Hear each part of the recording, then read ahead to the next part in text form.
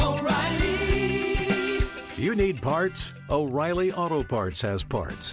Need them fast? We've got fast. No matter what you need, we have thousands of professional parts people doing their part to make sure you have it. Product availability. Just one part that makes O'Reilly stand apart. The professional parts people. O'Reilly Auto Parts. Listen, all you New Yorkers. Taxi! Okay, man, we're looking around. This is the 77 WABC minicast.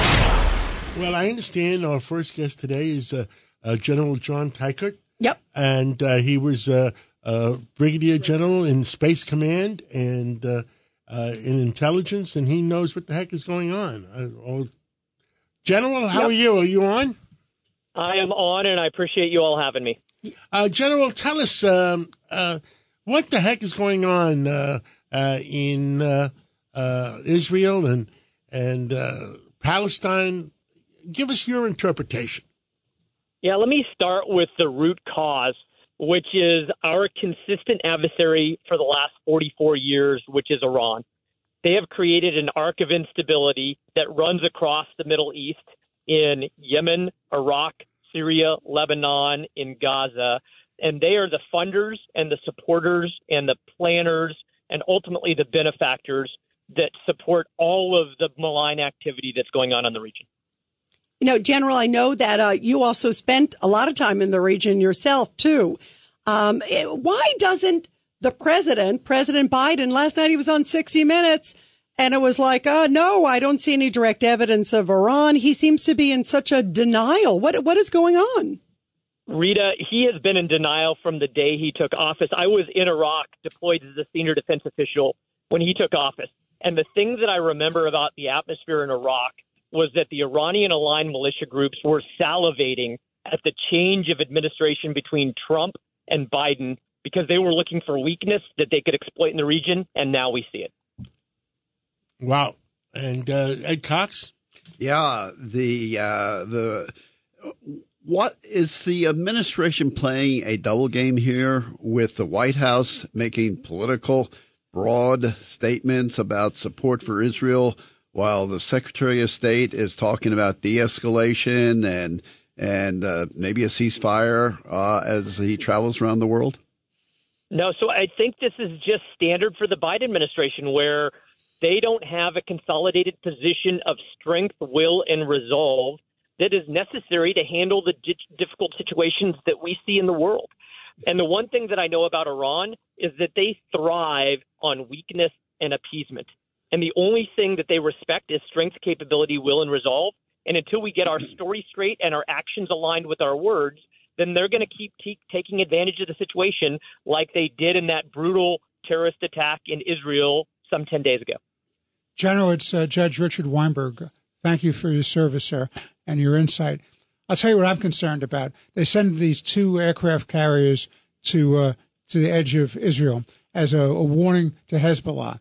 What I'm concerned about, General, is unless they're ready, willing, and able to do something to assist the Israelis, it's another phony red line like Obama had his phony red line. It shows more weakness, it shows more appeasement, and it's more dangerous. What do you say, General? So, Judge, I agree. You just think about the combat capability on those 2 carrier strike groups. It's incredible. But if the adversary doesn't believe that we will use that capability, then all of it is for naught. And I believe that Hezbollah and Hamas and their backers in Iran really do not believe that the United States is going to take action. And that started when we pulled out of Afghanistan, and they knew for sure that we were weak.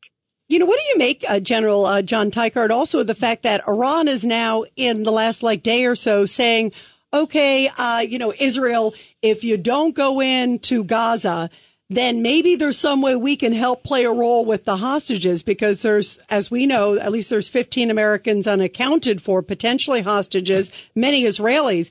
And yet our president says, oh, no, they're not playing a role. And then we see the foreign minister out there hugging the leader of Hamas over the weekend in the Mideast.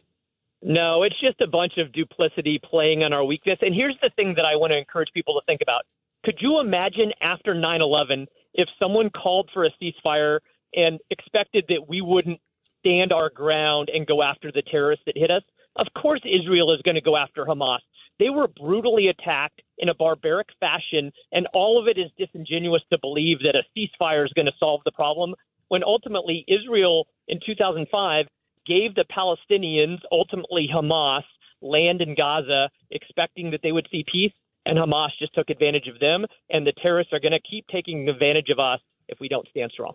President Nixon, 50 years ago, President Nixon in the Yom Kippur War gave anything that can fly, let's back Israel completely.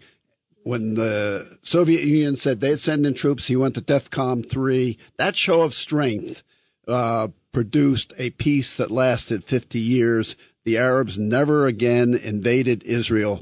So how does that apply in this situation, the necessary show of strength in order to bring about peace in the end? Your idea is spot on, that Israel right now is thinking, how can they defend themselves against the attacks that are ongoing against them? And ultimately, how can they permanently remove Hamas as a threat within Gaza and maybe Hezbollah elsewhere in Lebanon? And you think about, they need to demonstrate determination backed by their friends, the United States, by taking actual steps to dismantle Hamas so that this never happens again. General, I understand that you have announced that you're running for the U.S. Senate in Maryland. I have, yes, John, and Tell I us about appreciate you that. bringing that up. No, so I believe that Marylanders, just like Americans, are sick of weakness from the White House and ultimately want leaders, not politicians, to dig us out of the problems that we see. You talked earlier on about the dysfunction in Washington. We don't have a speaker. We have unfilled military billets. We don't have a real military budget. We're appeasing Iran. We need strong leaders, not politicians, to resolve the problems that politicians have gotten us into in this country and in this state, and that's what I intend to do. Well, Maryland, well, anything else you want to tell the American people? No, so I tell you that the American people need to understand that elections have consequences. And when we elect leaders that are weak and not focused on things that are important to the American people, those areas of focus should be the economy, education, public safety, and national security. When we get distracted by everything else, then ultimately it weakens us as a nation and leads to others trying to take advantage of us. Well, thank you, John Tiechert, General Space Force. Thank you so much, and good luck in the U.S. Senate race, and we'll talk some more about that. Sounds great, John. Thank you.